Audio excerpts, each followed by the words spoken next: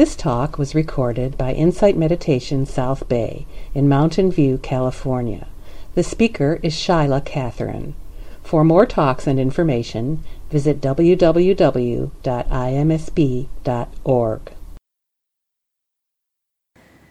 So the title of tonight's talk is Equanimity, Equally Close to All Things. And equanimity is a factor that is integral to all aspects of meditation. It's not limited to just the Brahmavihara practice, which is this sequence of loving kindness, compassion, joy, and equanimity. But equanimity is also one of the 7 factors of enlightenment, and it's one of the qualities that is associated with deep concentration, and it is one of the factors that arise with all wholesome states. Equanimity is the term that we use to translate the Pali term upekkha, which is a quality that is an ethical quality. It's a quality that we cultivate. It's not just the mere experiencing of a neutral feeling. The near enemy of upekkha is what it might be mistaken for, which is indifference, avoidance, and withdrawal. These aspects of withdrawal and not caring should really not be confused with the very profound quality of equanimity. Equanimity is animated with interest and presence, interest in whatever is occurring, simply because that is the fact of what is occurring. Some years ago, I did a retreat. It was a 4-month retreat that was focused on the Brahmaviharas. And a good chunk of the time, a little over half of it, was spent with loving kindness. And then I did a portion on compassion, and then a portion on joy, and then a portion on equanimity. And during the equanimity section, I remember going to an interview just saying, "Equanimity is cool." And it was an interesting quality to just be saturated when you do any of these development of the factors in retreat. That's what you do from the time you wake up in the morning through evening, through falling asleep, while showering, while walking, while eating, is just the development of that particular factor. So it grows incredibly vivid and it just fills consciousness. And equanimity is not a dramatic feeling, but it is a deliciously cooled out, non-agitated response to all things.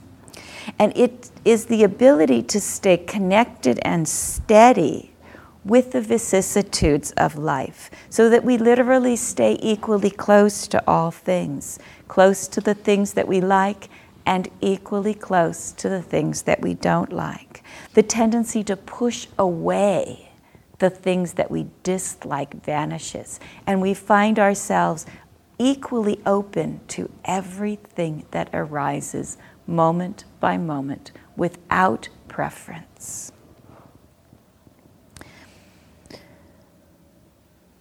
During this exploration of equanimity, one of my teachers, Christopher Titmuss, said that there were 2 areas that he thought were of primary importance to develop equanimity in.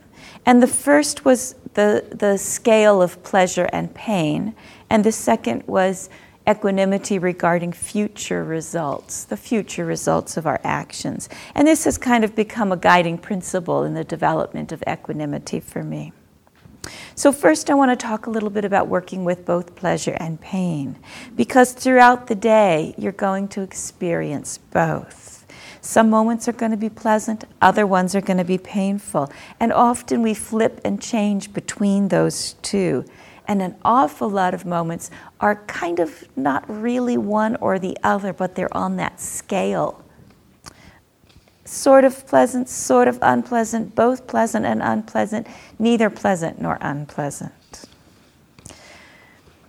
In any day of our lives, there are going to be both extreme, both aspects of the experience and a lot of experiences in between. How are we going to relate to these changes and these vicissitudes? Does the mind remain peaceful, steady, balanced, equanimous, open, receptive, accepting? This receptivity, this openness, reveals a depth of understanding that things are the way that they are. In life, we might find gain, but we'll also find loss. We might experience praise, but we'll also get blame. We might experience fame, but we'll also experience disrepute. They'll be pleasant and they'll be unpleasant. There are so many examples of civilizations that rose and then fell, of leaders who were in the limelight and then fell into obscurity, to beginnings and endings of romances, of relationships, of projects. There are so many times when we might do one thing and somebody praises us for it and somebody blames us for it, where we might have one activity and somebody thinks it's fabulously important and somebody else thinks it is absolutely the worst thing we could have possibly done. Equanimity practice is something that we can engage in so many ways. In the Buddhist discourses, he said, when a bhikkhu sees a form with the eye, so any object that we see, there arises in him what is agreeable. There arises what is disagreeable. There arises what is both agreeable and disagreeable. He understands thus, there has arisen in me what is agreeable. There has arisen in me what is disagreeable. There has arisen what is both agreeable and disagreeable. But that is conditioned, gross, dependently arisen. This is peaceful. This is sublime. That is equanimity. The agreeable that arose, the disagreeable that arose, and the both agreeable and disagreeable that arose cease in him, and equanimity is established. It's a very simple teaching where the Buddha acknowledges that feelings will arise anytime there is contact. There might be experiences that are pleasant, unpleasant, or neutral. These feelings come with our experience, and there is not much that we can do about the nature of feeling. But there's a lot that we can do about how we are relating to feelings.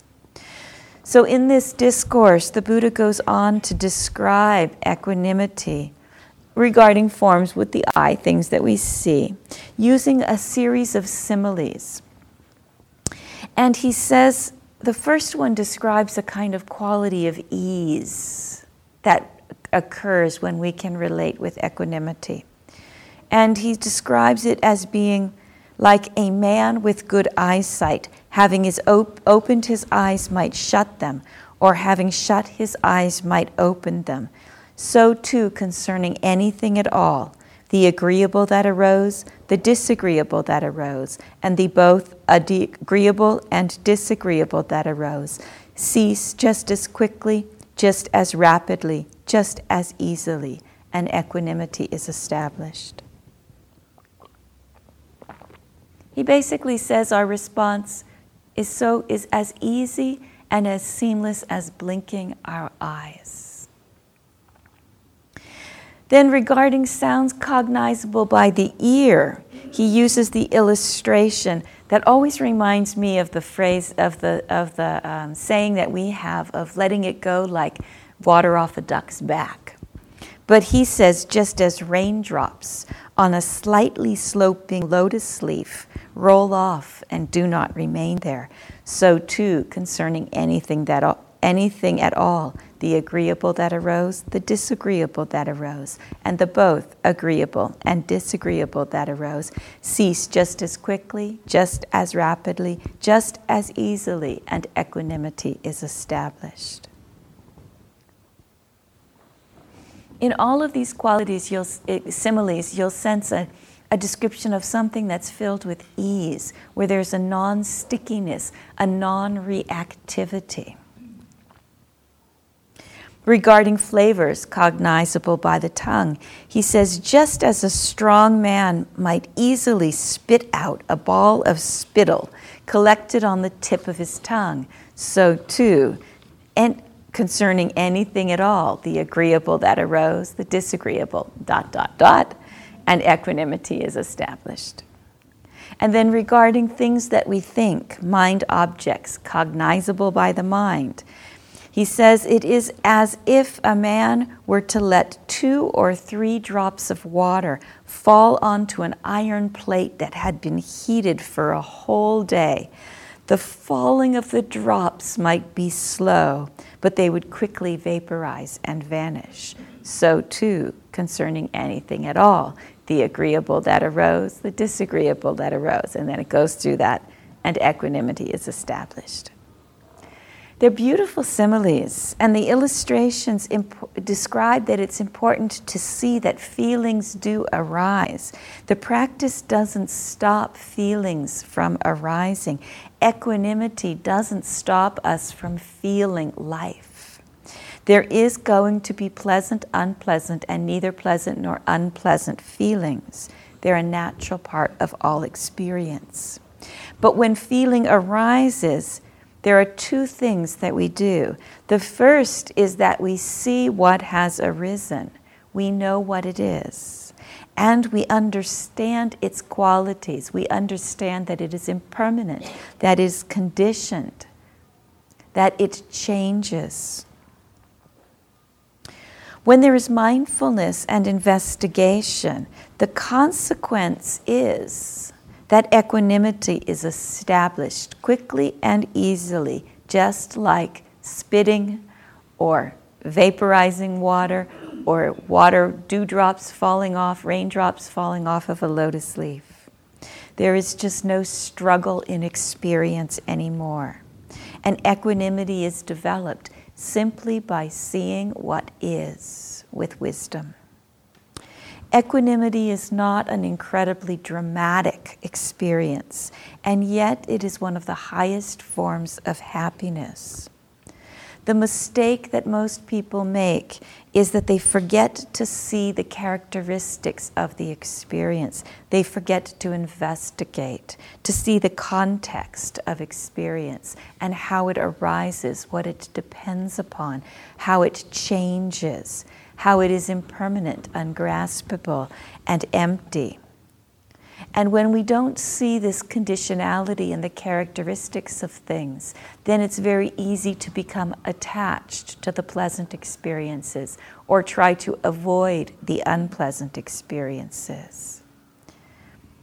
If you find yourself repeating the same patterns and tendencies, rather than just think, well, that's just the kind of person I am, perhaps it would be useful to investigate what is sustaining those patterns. What are their qualities?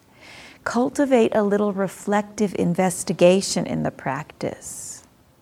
And if you don't know how to investigate your experience, just try to see how it changes. Just look for this one factor of impermanence, because this is the primary thing that we investigate, and it will naturally lead to all the other insights. When we look at impermanence, we notice the beginning of an experience. We notice how it changes in the middle, and we notice the ending. It could be a feeling.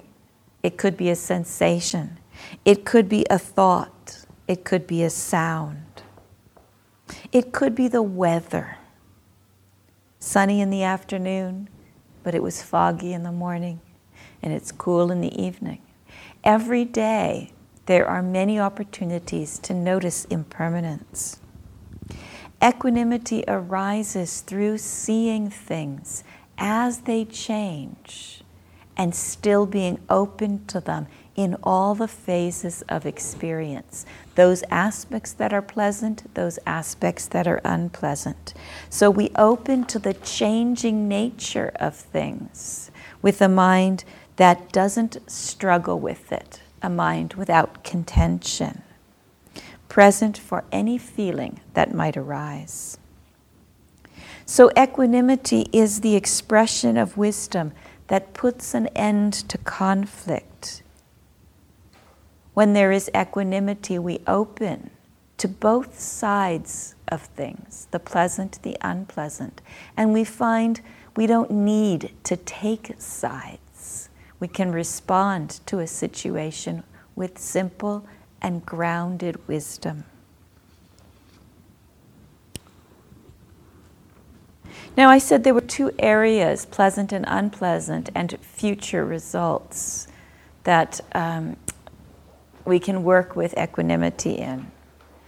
And future results, of course, is an obvious one. We can't control the future. So, what are we going to do? We might as well develop equanimity with it, right? Otherwise, we're sure to suffer. Can we stay in connection with the present moment as this present moment becomes this present moment and becomes this present moment and becomes this present moment? That's our future. There actually isn't something out there in advance of us that we're walking into. We're just moving from one changing moment into the next changing moment, into the next changing moment. That's our future. Can we know what is under our control and what isn't?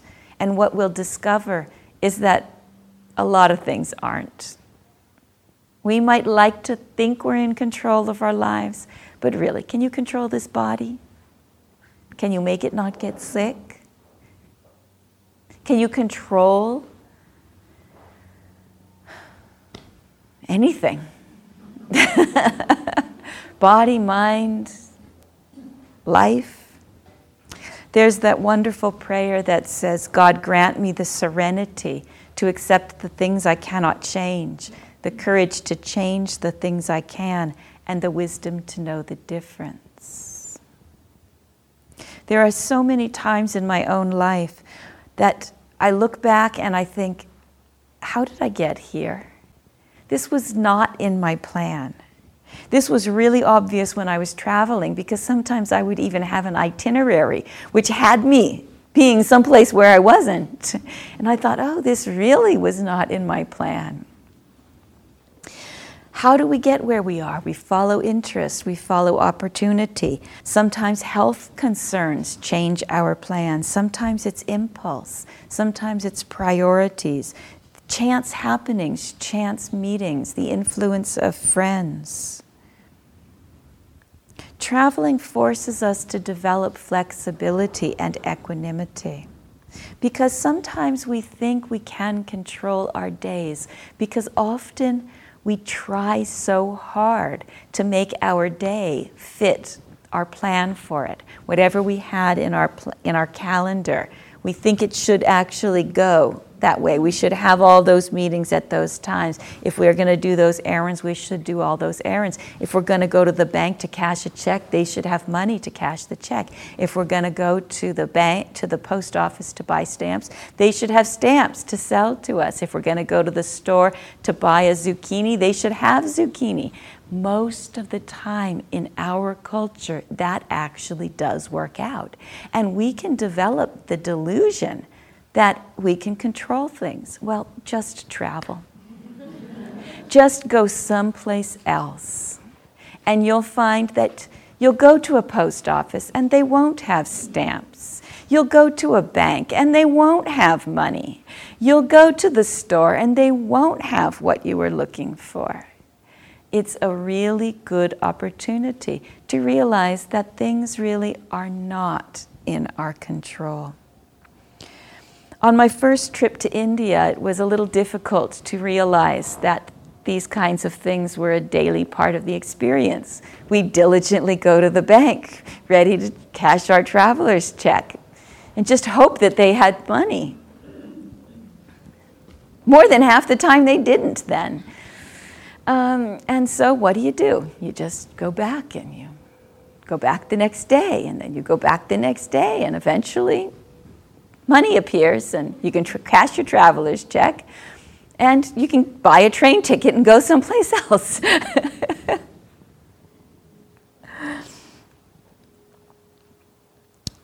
So on this first trip, some friends taught me a mantra, because at first I was very frustrated.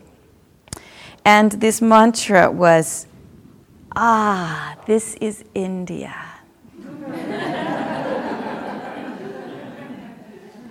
And whenever things didn't work out the way that I had expected, we would all say, this is India. And it was a great reminder, because it reminded me to let go of my expectations, not to have the trip that I planned. I had already had that in my head, but to actually be where I was and to open to that experience, to rest a little bit more, to enjoy the experience, and to just be with the frustration and the beauty of it all. It also taught me that things that I expect to be natural really are not. There could very well be a time when we go to our banks and there is no money there. That is a perfectly likely possibility. It just hasn't happened in recent years, but it could easily happen. So a lot of the things that we take for granted end up being something that when they change, we might not have the equanimity to realize, this too was impermanent. Can we rest in the presence of things that we cannot control or cannot comprehend? There was a time I was living in a community. It was a Buddhist community of a mixture of different traditions. And we were all trying to practice together. But we were practicing various things. And one of the things that I found to be quite curious was our weekly community meetings. And this weekly community meeting would be a time when people would bring up things that they thought were not quite right in the community. Somebody opened the window. Somebody closed the window. Somebody used margarine instead of butter. Somebody used butter instead of margarine. Somebody hung their laundry on the banister. Somebody did their cleaning chores on Tuesday instead of the scheduled time on Wednesday. Somebody entered the meditation hall late. Somebody left the meditation hall early. Somebody didn't put the toilet seat down. There was all kinds of things, and these would be brought up for discussion, and we would make a rule. These meetings were a really sad joke. And it was often a contemplation to just think, why do we have to control all of these things? Why make a policy? Why not just take the opportunity to let go and to be with the experience just a little bit? The Buddha taught what kinds of actions lead to happiness and what kinds of actions lead to suffering. But he also taught that the intricacies of action, of karma, were unfathomable. We cannot predict the exact results of any action that we take. We know that lying and stealing and killing will lead to suffering. And we know that actions like generosity and kindness and the development of the mind in meditation lead to wholesome states and take us further along the path towards the end of suffering. But the exact intricacies of how it plays out, we cannot comprehend. Sometimes people come to meditation practice and they think, okay, I just sat for 40 minutes. How did it go? What was the result of it? And expect some kind of instant way of analyzing or assessing whether the practice is working. I always find this to be quite curious, because how do we assess if it's working? Almost everybody assesses something is working because they get a good feeling that they like. But you remember what I talked about at the beginning of the discourse.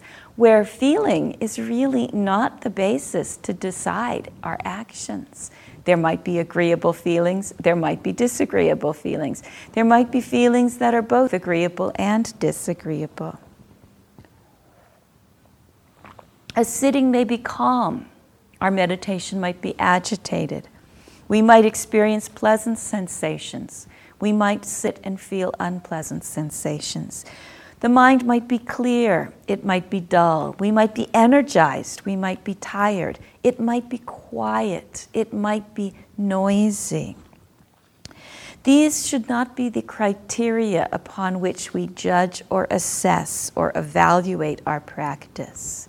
We really can't decide, oh, that was a good meditation because I got that particular feeling that I like.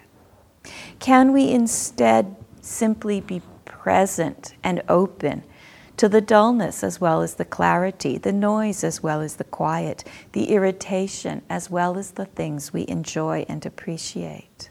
Whatever is happening is what is happening. And in meditation, that is what we are present for. It's actually our life, whether it's what we want or not. If we're worrying about the future results, how can we be present with what is real right now?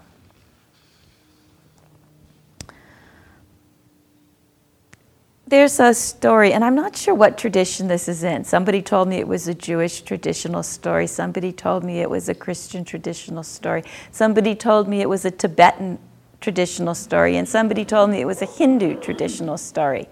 I think it's one of those human stories. And the story is of a poor farmer who had a son. And then one day, a horse just wandered right into his farm.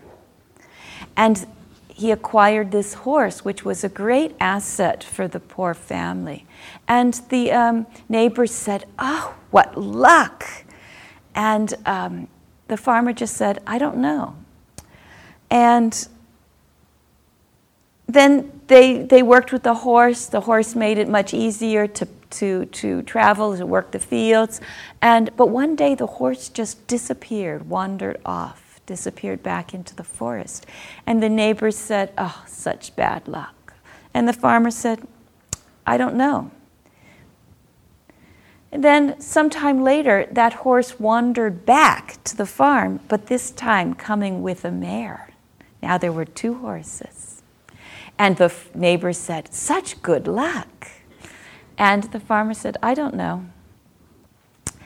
Then the son was training the mare to breaking the mare and training it to wear the saddle and everything. And he was thrown from the horse and broke his leg. And the neighbor said, "Such bad luck." And the farmer said, "I do not know."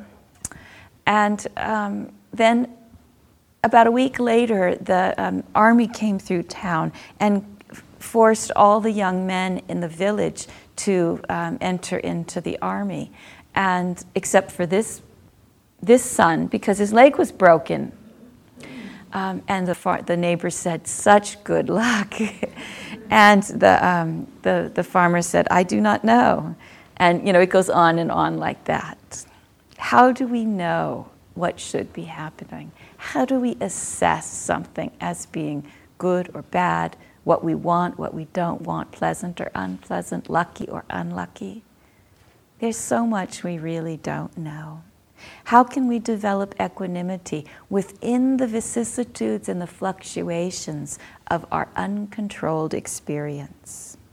We can develop equanimity through mindfulness practice, through just this capacity to be aware of what is without judging. We can develop equanimity through concentration practice because the deep calmness and the steadiness, that non-reactive stability, supports equanimity. That willingness to just keep beginning again, coming back again and again to our meditation object, develops that deep, quiet equanimity. The mind also naturally becomes less reactive, less sticky as it gets concentrated. There are also reflective practices that develop equanimity, specifically this practice in the Brahmaviharas, where we reflect upon the phrase, all beings are the heirs to their action or karma. Their happiness or unhappiness depends upon their actions, not my wishes for them.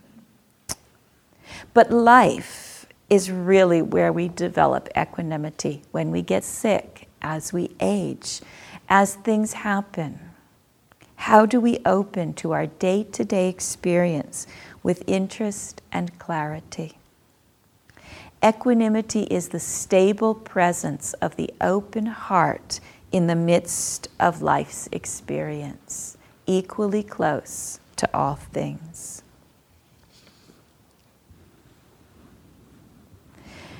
We need to develop equanimity around daily experiences, such as inconvenient things that might happen. Times when you might want something to be happening that it isn't, like maybe somebody is late for an appointment and you have to wait, or maybe you're expecting an answer on the email and you keep checking and keep checking and keep checking, but you're not getting that answer quite yet, and it's a little inconvenient. Can you be patient? Can you be equanimous through that? What if you have to drive around the block to find a parking place or compromise in a negotiation? Or you just can't order the food that you want in a restaurant because they're out of that day? Is there equanimity? Waiting is a wonderful time to develop equanimity, and I think it's something that we don't do enough of.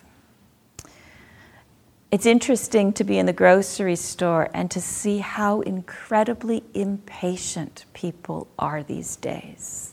I don't know if you've noticed it, but people don't like to wait even 2.5 seconds. I have a friend who went on a trip, and the place where she went had only dial-up. Well, she couldn't do email. It was just too slow. I mean, would we have said that 10 years ago?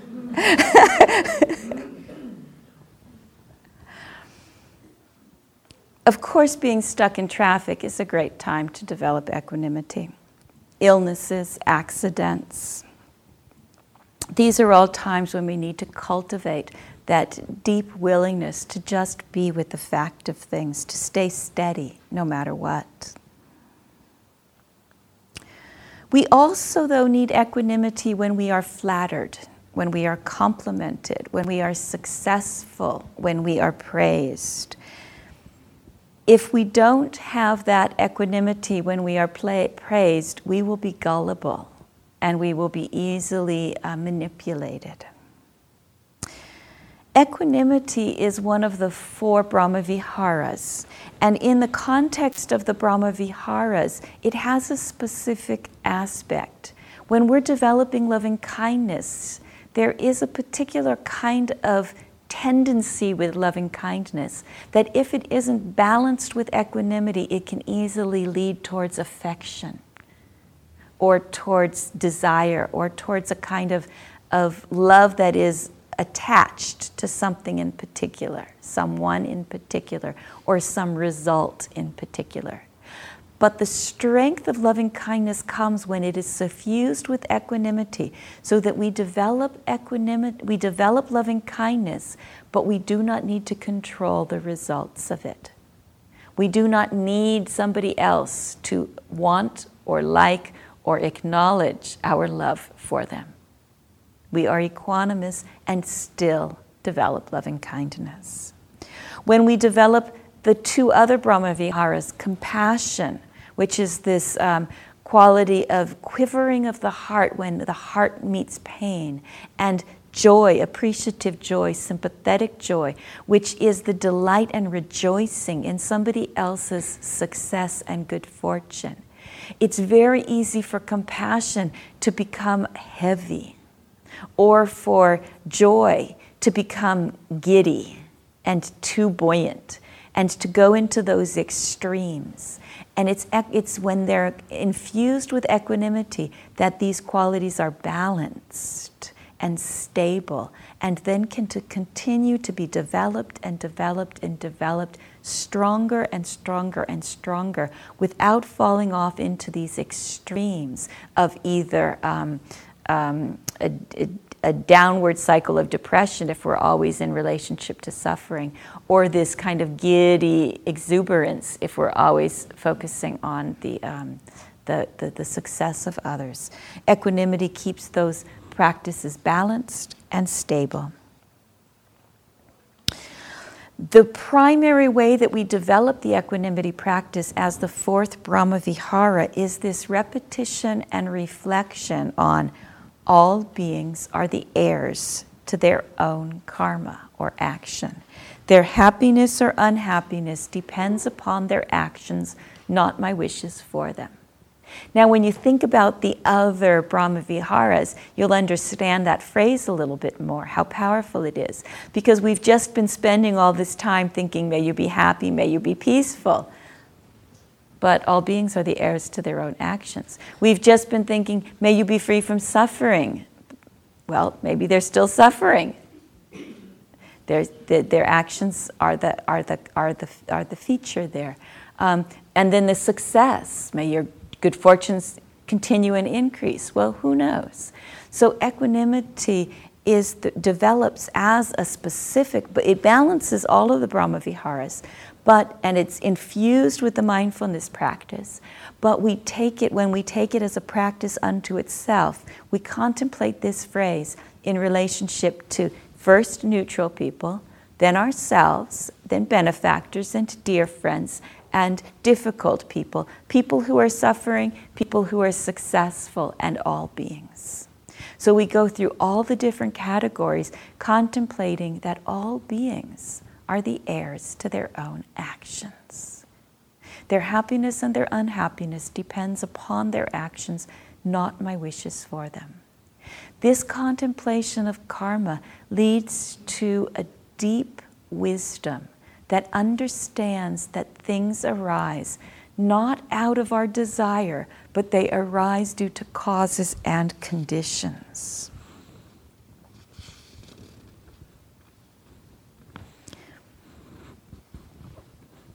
Equanimity is a very smooth way of relating to experience.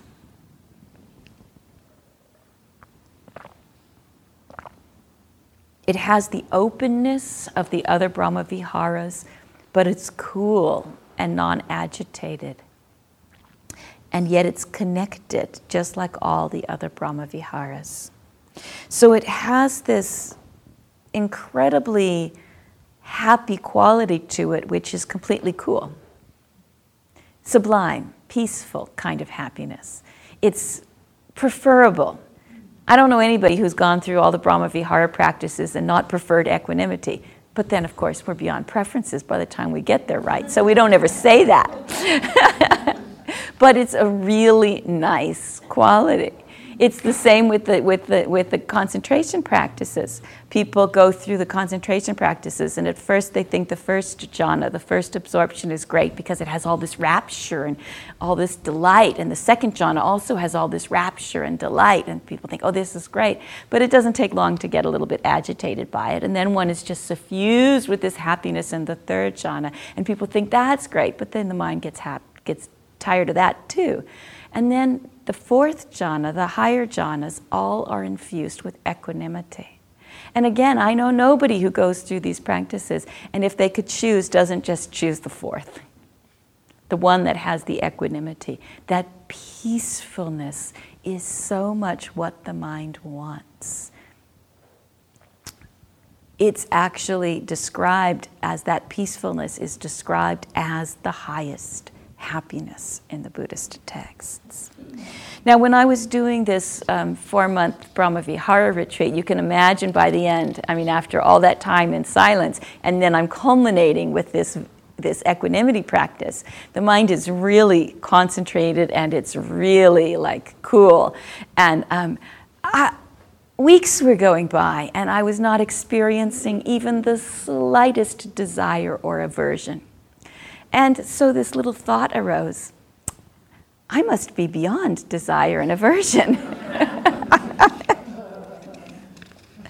And I didn't exactly say that. I knew well enough to not say it, but I thought it. And it kind of infused a little bit of the way that I was reporting my experience. And my teacher, Christopher Titmuss, who has a good sense of humor and has known me for many decades, very simply reminded me. He said, Shaila, equanimity is a conditioned state. The feeling of it is so exquisite that it's easy to confuse it with the liberated mind that is free of desire and aversion, rather than the conditioned state in which desire and aversion don't arise. Very different.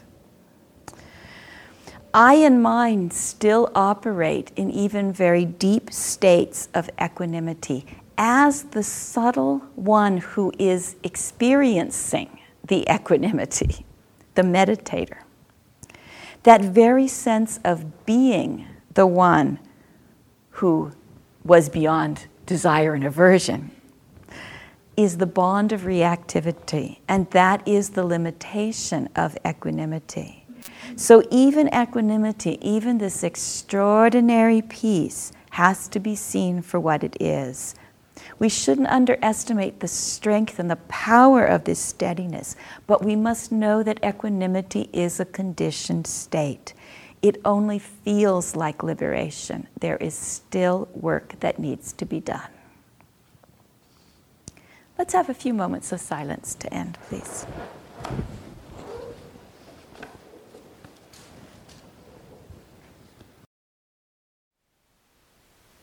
Thank you for listening. To learn how you can support the teachers and Dharma Seed, please visit dharmaseed.org/donate.